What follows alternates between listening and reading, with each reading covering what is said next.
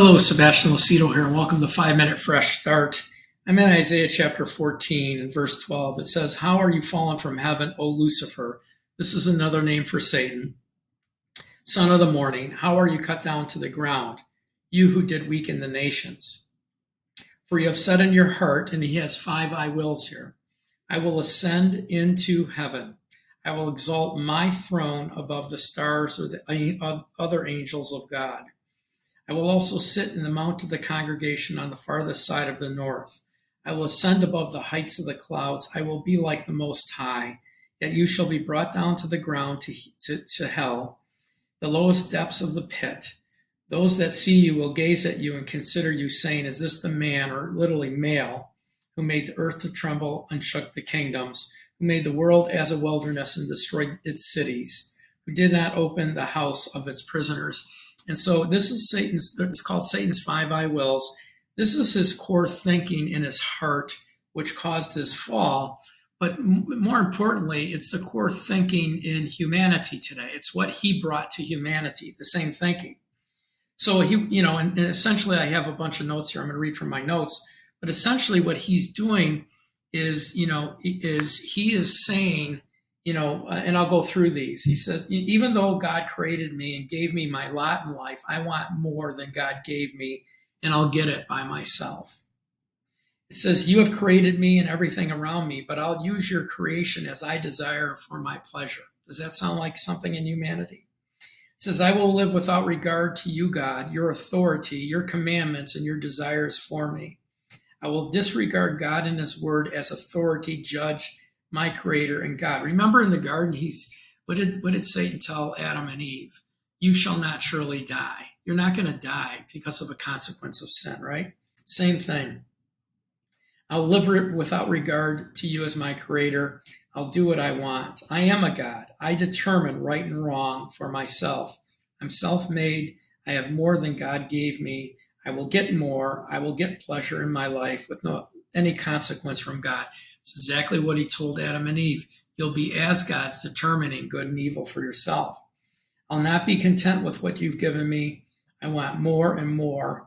I am who I am because of me, my strength, my ability, my intelligence. I will get glory for myself and the praise of creation for who I am and what I possess. I will have your creation worship me, give me glory, envy me, and want to be me.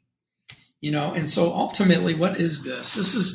This is the thinking process that has entered the earth through the fall of man. But it's his whole thinking process is transposed onto man. I mean, when you start looking through the Bible and you start looking at what God says about loving the world or the things in the world, that you can't serve God and mammon, we begin to see that he controls this world.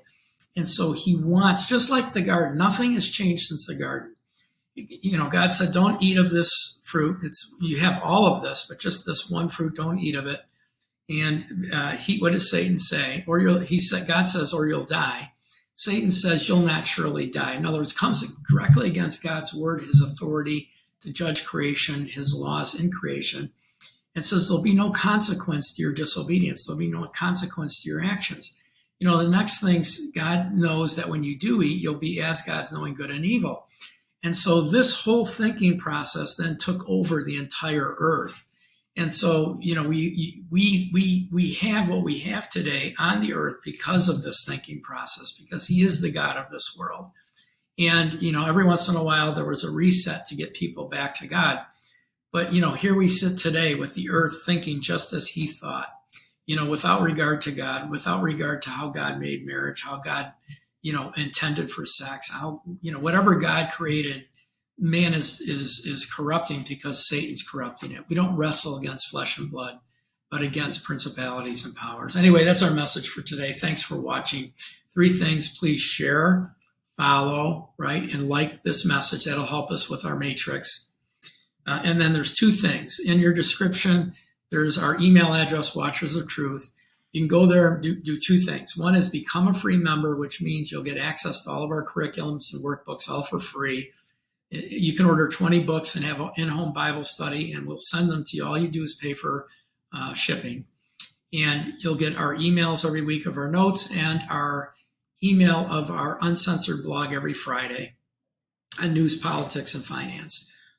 Or you can become a partner and actually join us on our journey to teach God's word. We're praying for 400 new $25 or more partners this year. We're moving along. We're getting more every week.